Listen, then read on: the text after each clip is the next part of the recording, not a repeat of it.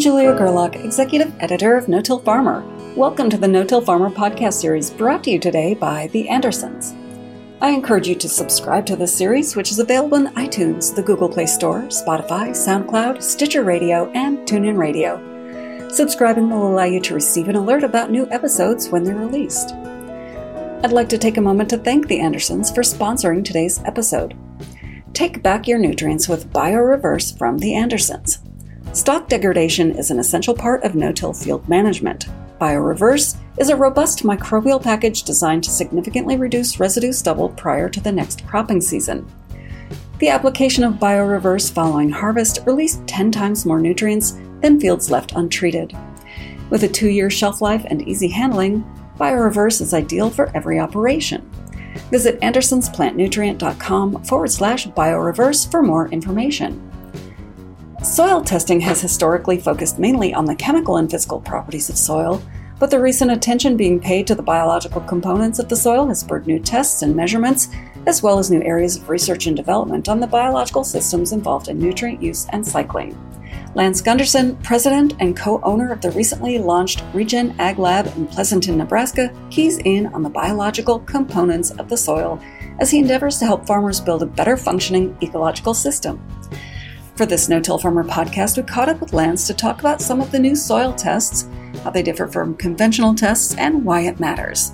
He talks about the Haney and PLFA tests and the differences between organic carbon and total carbon, and why bulk density plays a critical role in understanding the differences between them.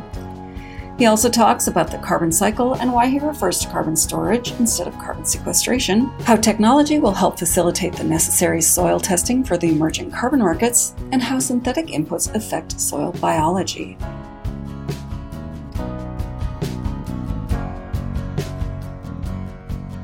So, Lance, tell me how you got into soil and what you're doing now.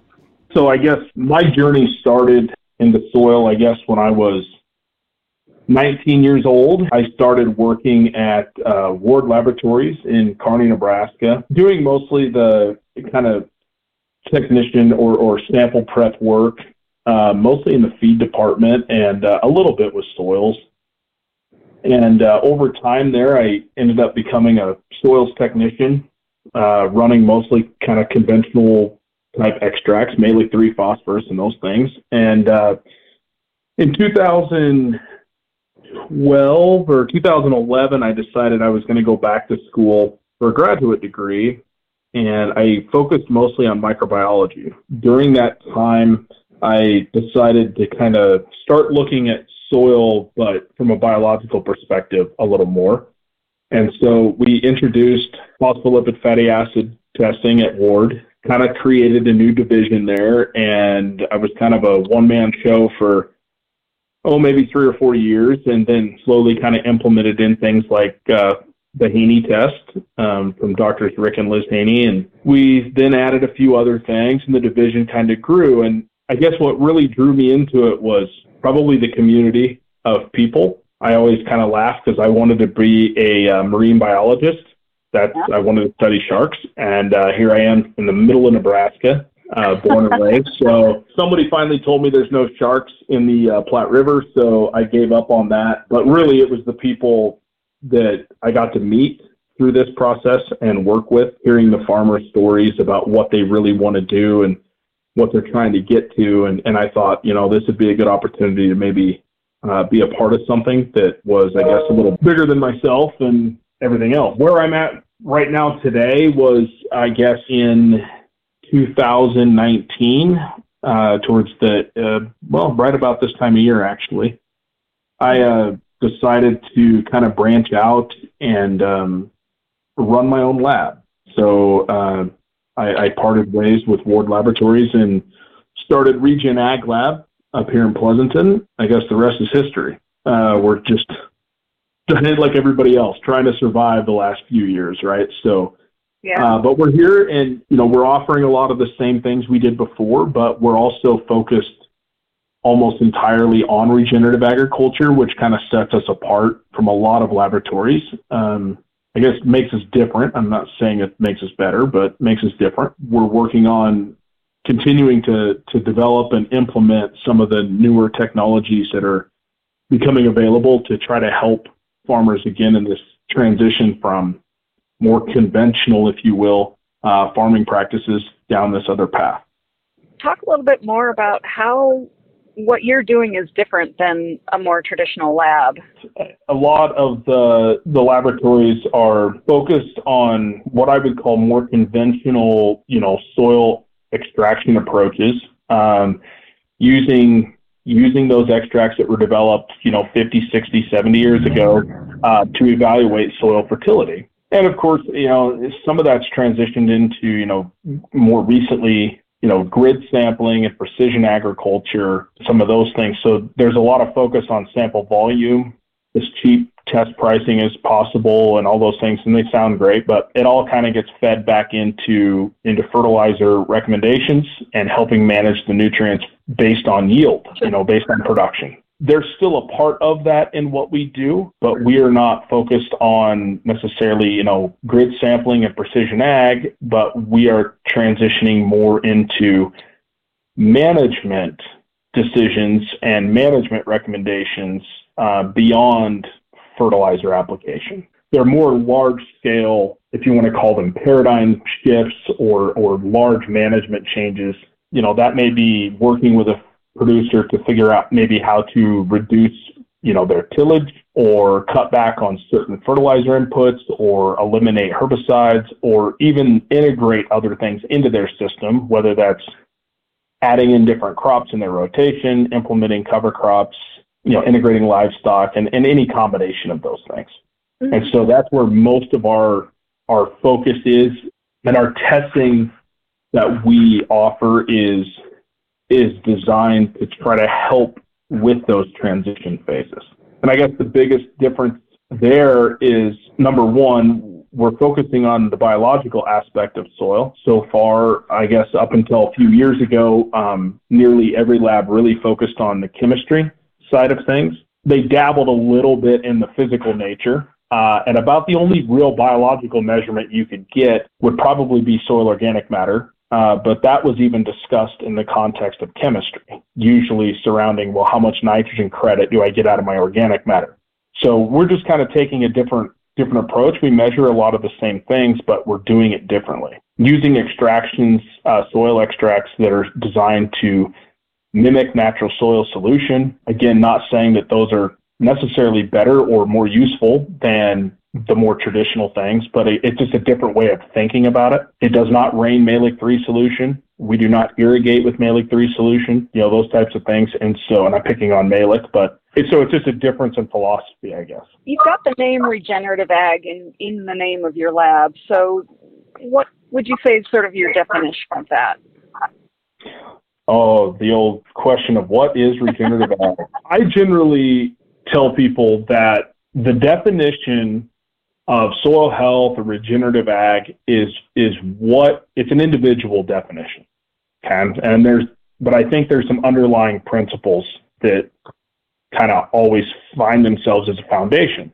But the motivations to do quote unquote regenerative agriculture are different based on the individual. In regenerative agriculture, we have the foundational principles of, trying to rebuild a system that is more self-reliant, resilient, providing ecosystem services, and those can be related to the water cycle, carbon, nutrient cycling, nutrient density in plants, those things. It's creating a system that is more highly functioning, not necessarily higher yielding, but higher functioning, and kind of stepping away. Now, the motivations that we have for that as individuals might be, for example, animal welfare.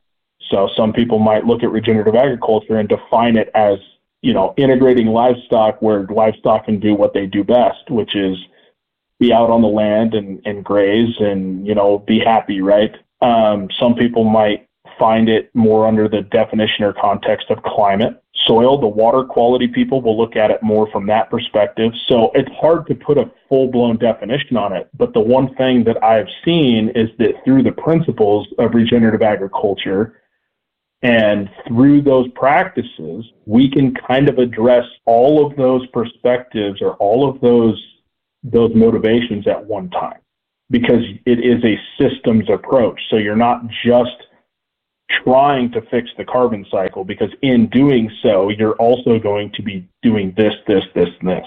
I would say that any system is addressing all of those things, whether directly or indirectly, by definition is a regenerative system. Well, and since you brought it up, why don't you talk a little bit about the carbon cycle and just sort of give us an overview of how the carbon cycle works and how is it sequestering carbon and how is that nutrient cycling happening? The key word whenever we talk about carbon is the word cycle. It is cyclical in nature, and for a long time in agriculture, we have really lopsided that cycle. We have a lot of carbon leaving the soil system with very little coming back into the system. What I'm afraid of now is that there's a lot of discussion around the term sequestration, right? And everybody wants to really focus on tying this carbon up and sequestering it and holding on to it. Well, that's not really any better of a solution when it comes to the carbon cycle. All we're doing is lopsiding it from one side to the other. So now it's, well, we got to capture all of it. We got to put it in the soil. In reality, what we really are hoping for is that we capture CO2 through the plants with photosynthesis. When that carbon enters the system into the soil, we need the microbes and the macroinvertebrates and all the other animals to decompose that carbon as consumers. And in doing so, they're going to release a lot of it, a vast majority of it, back into the atmosphere, which then will be taken up for photosynthesis. There's one of two ways you can shut down that process: limit photosynthesis or limit decomposition. I would argue that what we have done by and large is really limit photosynthesis. We've taken perennial systems, native systems, and turned them into agricultural fields where we grow annual crops. Mostly, we have a long fallow period in between. No living root in the ground, no photosynthesis taking place. You can see this on CO2 atmosphere measurements, right? You can tell here's summer, here's winter, here's summer, here's winter in the northern hemisphere. So we see this and we know we're doing it. That limits the carbon input into the system. When that happens, your microorganisms, they eat 365 days a year. That doesn't mean they eat at the same rate every day.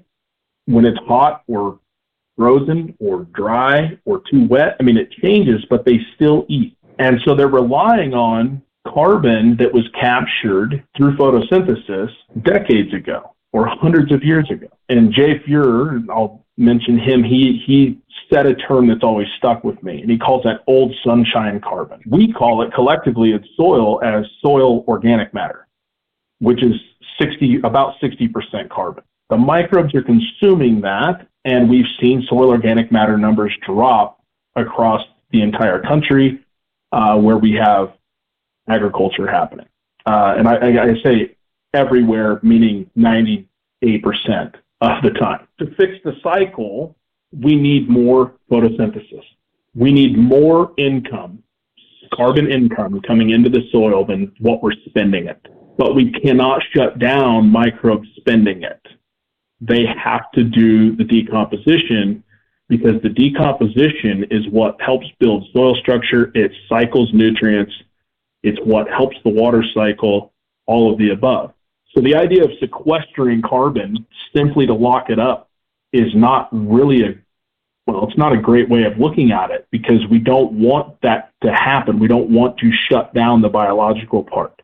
I relate this to a little bit to money and to economics, and I'm not going to take credit for all of that.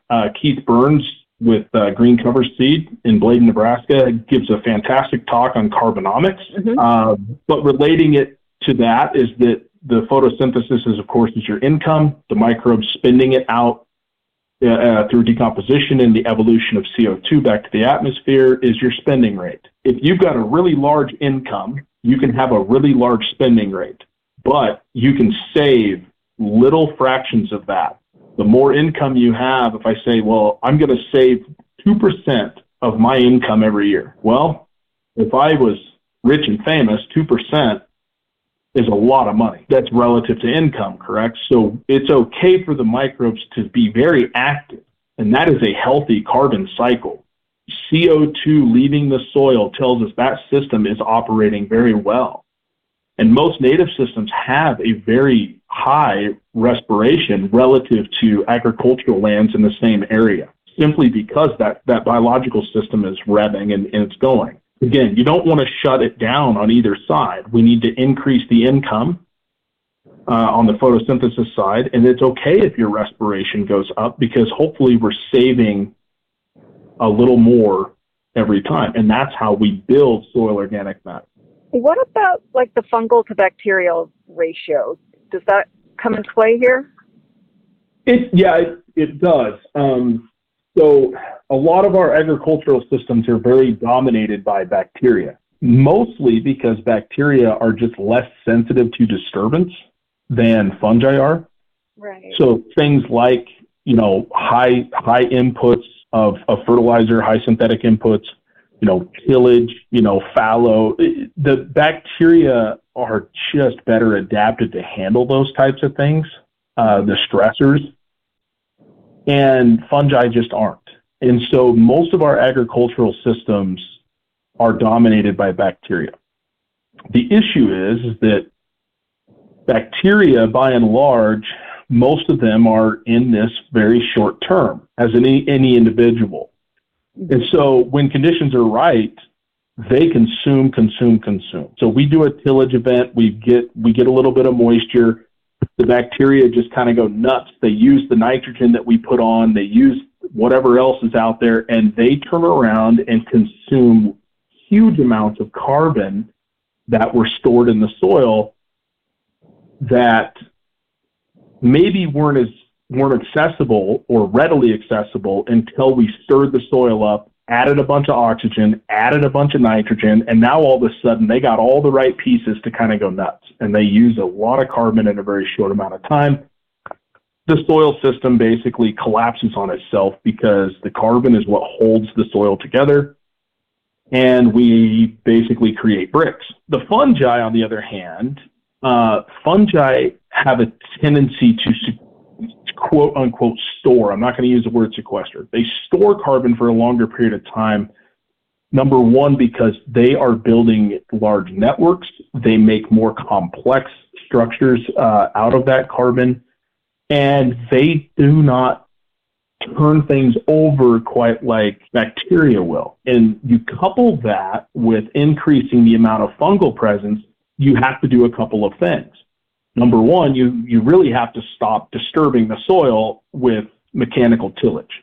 Fungi just don't do well with that. Mycorrhizal fungi do not survive fallow. So if you start to eliminate fallow and that increases your mycorrhizal fungi, well, then you're also probably capturing more photosynthate because you've got living roots in the ground. So it's not just the fact that fungi don't decompose carbon as quickly as bacteria. It's that if you're increasing the fungal numbers, you're probably doing so because you're doing all those other things that also slow down the decomposition or loss of carbon and increase the income of carbon. So it's a kind of a coupling effect, which comes first, but all of those things in place together is why that fungal to bacterial ratio, and we talk about that, about the fungi being in the system is an indicator of a higher functioning system, most likely due to all of those other things that surround it. Why are the fungi there? Okay.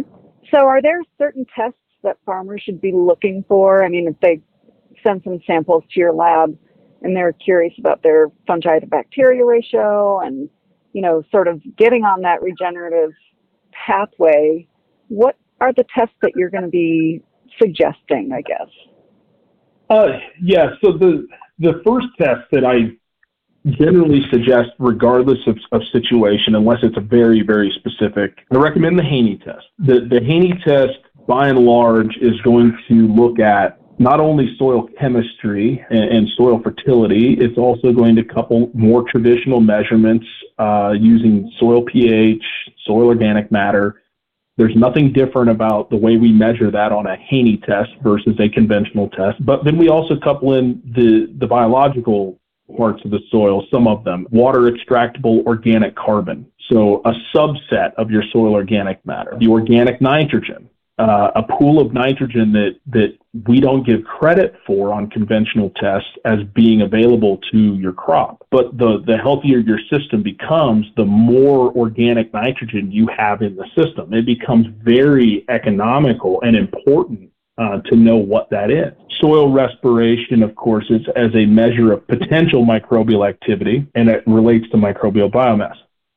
That test is a good summary and a good place to start to get an idea of where you're at right now. Mm-hmm. If we want to get into the fungi and bacteria ratio directly, then the test that we offer is called phospholipid fatty acids, or PLFA. That is the current test that we have available to measure that.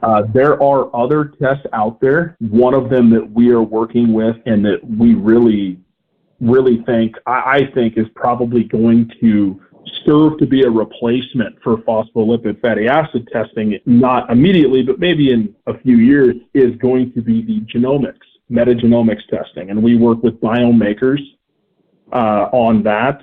And they have integrated a fungal to bacterial ratio component into their test. And that's a whole different topic. But if those things are of concern, the fungi to bacteria ratio, then those are some of the testing options that we have out there and that are available. The Haney test, I generally recommend, running once per year, especially early on in the transition. It helps you measure things. For things like PLFA, I would be looking at maybe get a baseline if you can, but then we don't need to really test that again for, I would say, 2 years at minimum, probably 3 or 4 years down the road. Because we're using that test more as a report card. We want to see how your soil ecosystem is going to change in response to management, but we're not necessarily going to be giving you really hard recommendations based on those numbers. We can kind of guide you one way or the other, or give you feedback on how well what you're doing is working or not working, but we don't look at the number and just say, oh, okay, well, based on this number, you need to go buy this product and put it on, because that's kind of how conventional ag has worked with testing. And I gather there's a new Haney test. Is that something that you've started working with, or is that not released yet? There are some additions or some changes that are coming about on the Haney test. So Region Ag Lab recently was fortunate enough to hire Dr. Rick Haney.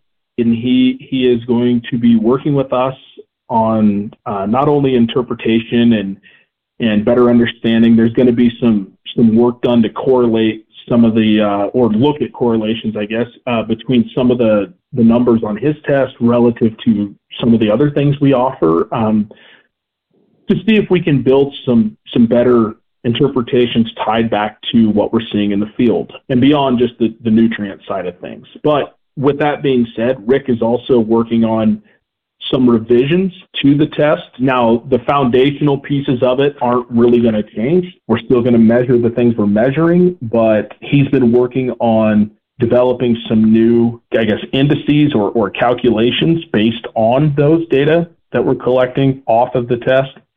And he's been working on that for a little while. And so, yeah, we hope to kind of roll out those options probably early in 2022. But as far as how you would sample or what the numbers would look like coming back, we're not really changing a lot of that. It would be more bridging the gap between the data and what you're going to do with it. So more on the actionable side or the interpretation side.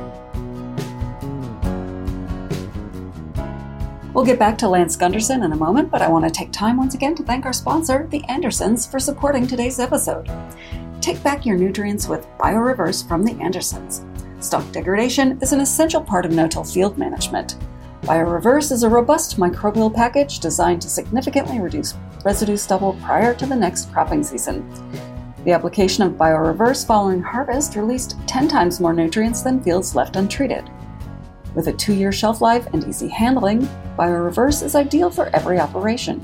Visit andersonsplantnutrient.com/BioReverse for more information. Now, let's get back to Lance Gunderson as he explains the primary challenge of measuring soil carbon and how synthetic inputs affect biology.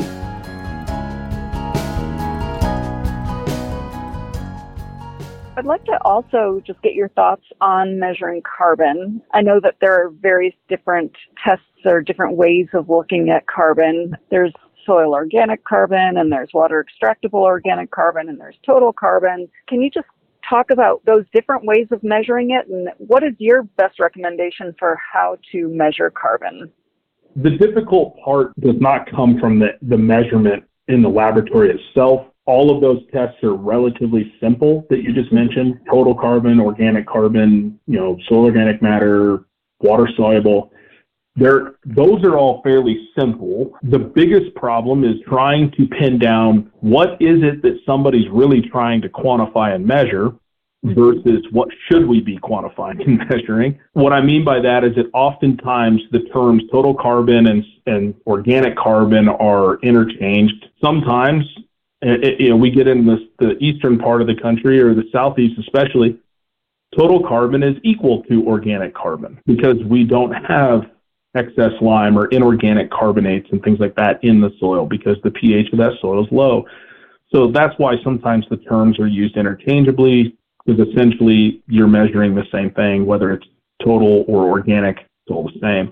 The biggest problem surrounding the measurements is not the laboratory technique, it's the sampling and relating it back to a quantifiable number in the field. So the lab can give you a number and say your soil is 2% organic carbon, but then we have to use bulk density as a measurement to understand, well, what does that 2% equal? Is it your soil's 2% soil organic carbon based on 2 million pounds of soil, which is kind of the old rule of thumb? A soil to a depth of 6 2/3 inches in 1 acre weighs 2 million pounds.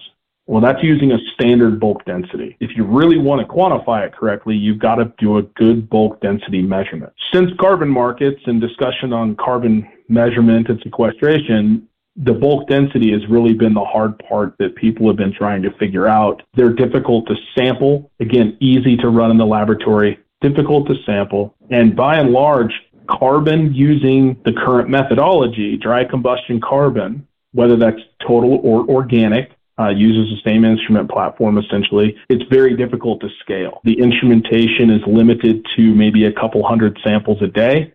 The instruments are very expensive. If you want to have 30 of those in a laboratory, you're looking at $3 million and a few people. You're going to need at least 5 to 8 people to run them. And for some of these very large laboratories that are running 5,000 to 10,000 samples a day, it's not really scalable. Very difficult. So that's the real hard part with the whole carbon measuring part of this carbon market process. Then the other difficult part is depending on which market you're working with or which regulatory body you're hoping to market this carbon through, they have different sampling guidelines. So maybe sample 0 to 6 inches deep every 10 acres, or some of them are saying, no, it's 0 to 12, and we're going to do every 5 acres or 20 acres.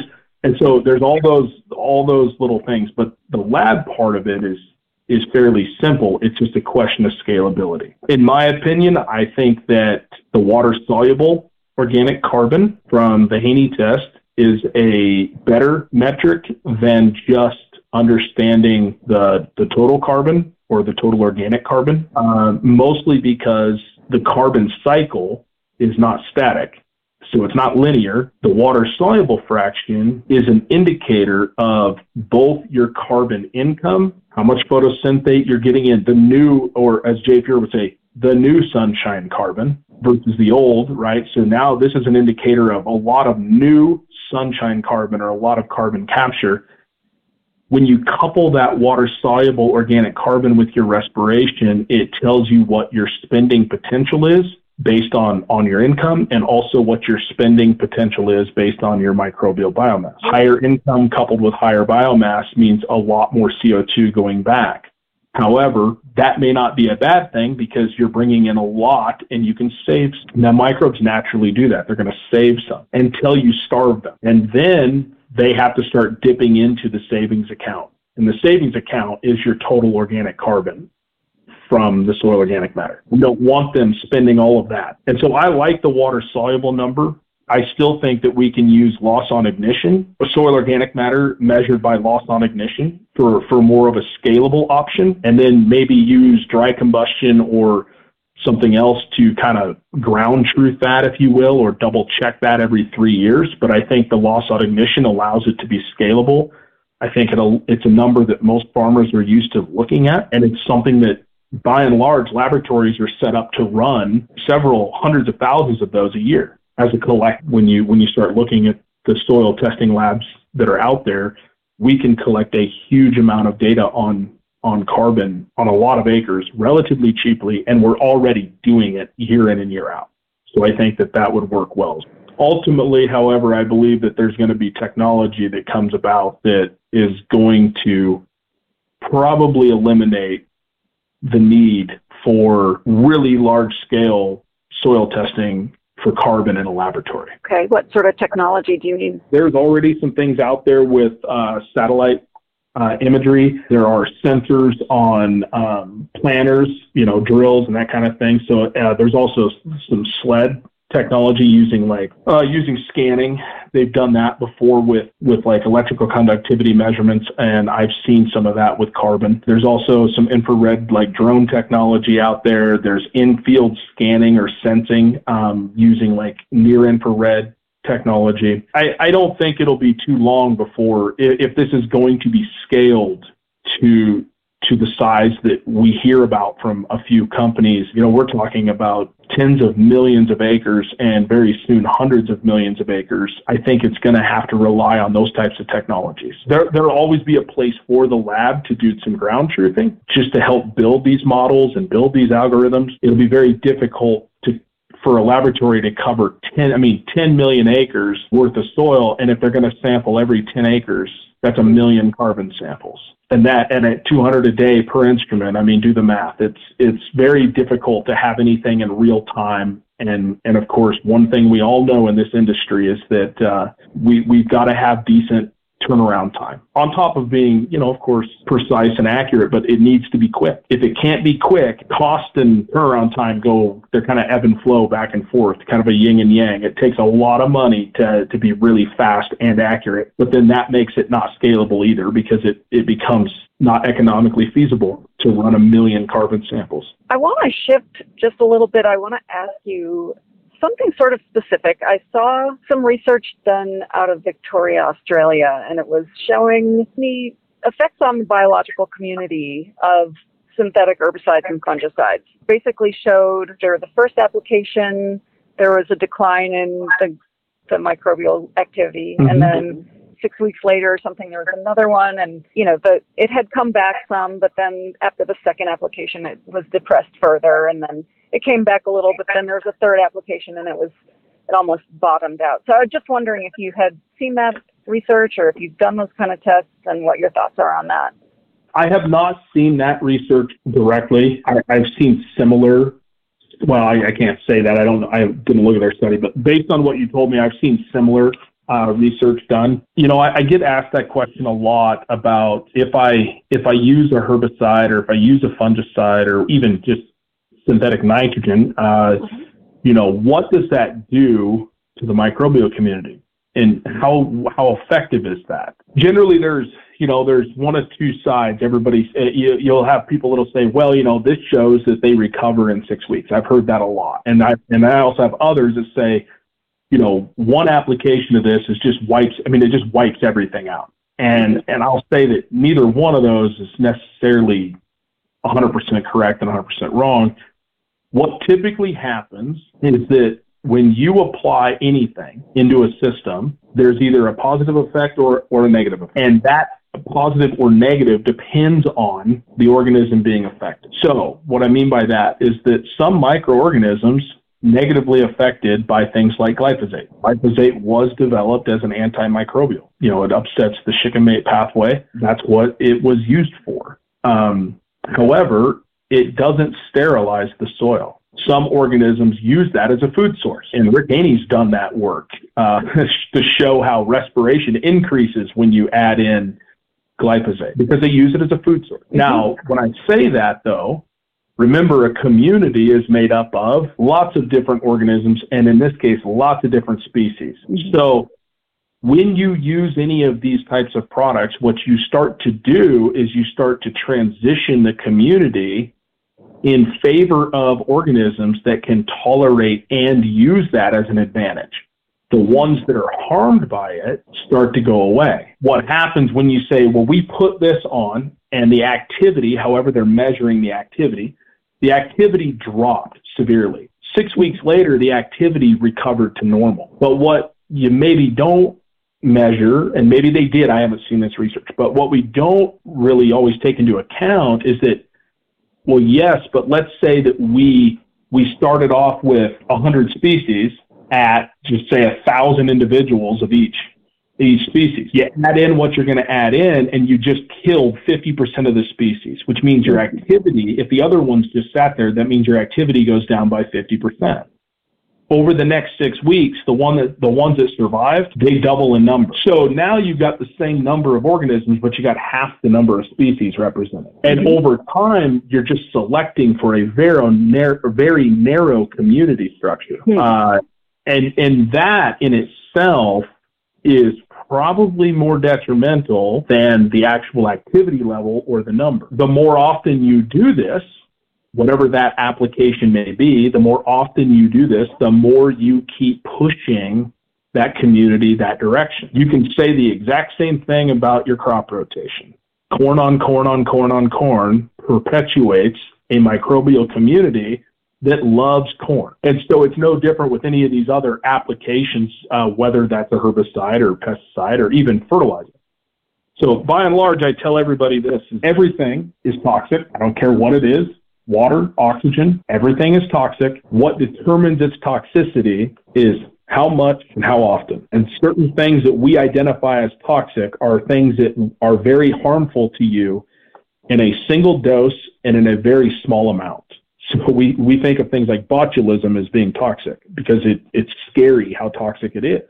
We don't normally, or cyanide, but we don't normally think of water being toxic or oxygen being toxic, but they are. Too much of anything at one time. And so same thing, the microbial community responds to those things very similarly to us eating a very, rigid or narrow diet, right? Your microbial composition will change. And that's what we're doing is we're feeding the soil different things, whether that's growing crops or cover crops or livestock residues or herbicides or synthetic fertilizers or organic fertilizers or, any much of any one thing at any time will select for that community. Well, that was probably the best explanation I've had so far. I guess I've seen different kinds of research on this whole issue with especially glyphosate and its effects on the microbial community. And some research says, the two community profiles are not very different if you apply it or you don't apply it. But that is a single instance of measuring it. And so if you were to then go on and measure it over and over and over, I think it makes a lot of sense that you would see it change over time. Lance, I really appreciate this. Yeah, you bet. Just wondering if there's anything else you would like to add. Actually, I guess there was one other thing I wanted to ask you about. You mentioned getting started in 2019 and then COVID hit. And I think you said that it's been a challenge. So just wanted to sort of hear how has that impacted your getting this lab up and running, and how are you moving forward through it? Kind of the timing surrounding the startup of the lab and with COVID is that it would have been early fall of 2019 when we kind of launched the lab here, and we were supposed to have a brand new building starting construction in October. The building was supposed to be completed in early January of 2020. They did not actually get the building delivered until the first week of January in 2020. So basically the week it was supposed to be finished was the week they started. And once the building was finished in March of 2020, we had 9 employees on staff starting in April of 2019. we had a lot to do, but not necessarily analytical work. And now we had all of the equipment that got delivered in March. Come April, when we got the electrical and everything finalized, nobody could come out and do any install. Oh, no. Because that's when the world shut down, right? So the instrument companies couldn't come do any installations on any of the equipment. So we had all this money spent, no way to get it installed, no way to generate revenue. So so we kind of hung on. We had a lot of really good help from our lenders at the bank. They understood. They worked with us. Our clientele have just been absolutely fantastic. We started receiving samples, back in February of 2020, and the building wasn't even done. And I had to explain to everybody that, I'm so sorry. I don't know what we can do. And I don't know how we're going to get going because, just of the world circumstances. We didn't actually open the doors and really start running the way we hope to on a kind of day in and day out routine until about right around August 1st of 2020. Oh. So just over a year. So it took us 11 months just to kind of get open. Got a wonderful group of people, not just outside these walls with our client base. I mean, they understood. They were very patient with us, which I can never appreciate enough. And but inside these walls, we were able to retain everybody. Everybody got what they told they were going to get. The end of 2020, we played catch up. We analyzed somewhere close to 65 or 70,000 soil samples, basically from August 1st until January 1st. We fought through January and February because those are the two slowest months of the year. And we've just been overwhelmed this spring and all the way through summer with people calling and wanting to work with us, and just a wonderful support group of people. And I'm not going to name names because we'd be on the phone for another hour. So, that's kind of been the journey, and we've been incredibly fortunate that, we didn't have to lose anybody here, and because it's this group of people is what's going to make this work. And that's always been the thing. I get to be the one to do the talks and the interviews, but I don't do any of the work here. That's what everybody else is doing. Yeah, it's been great. As rocky as it was, I don't regret it, and we're really excited about where we're going. Well, I have to agree. I mean, I don't know everybody who works at your lab, obviously, but the community that you're working with is fantastic, and I can't say enough about them also. It's just been overwhelming how many phone calls I get, and somebody says, "Oh, I was talking to so-and-so," or I was visiting with this person and they were telling us that you were doing this. I mean, it's just an amazing support group of people out there. Just really excited to be a part of it. It's humbling to be a part of it.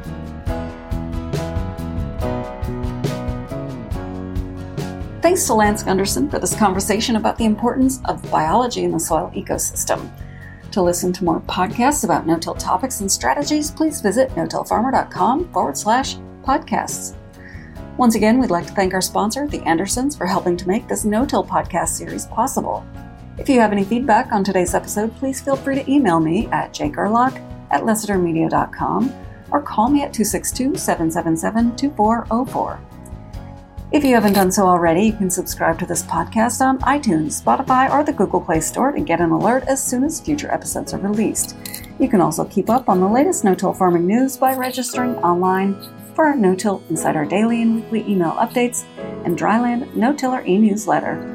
And be sure to follow us on Twitter at No-Till Farmer, with farmer spelled F-A-R-M-R, and our No-Till Farmer Facebook page. For our entire staff here at No-Till Farmer, I'm Executive Editor Julia Gerlach. Thanks for tuning in.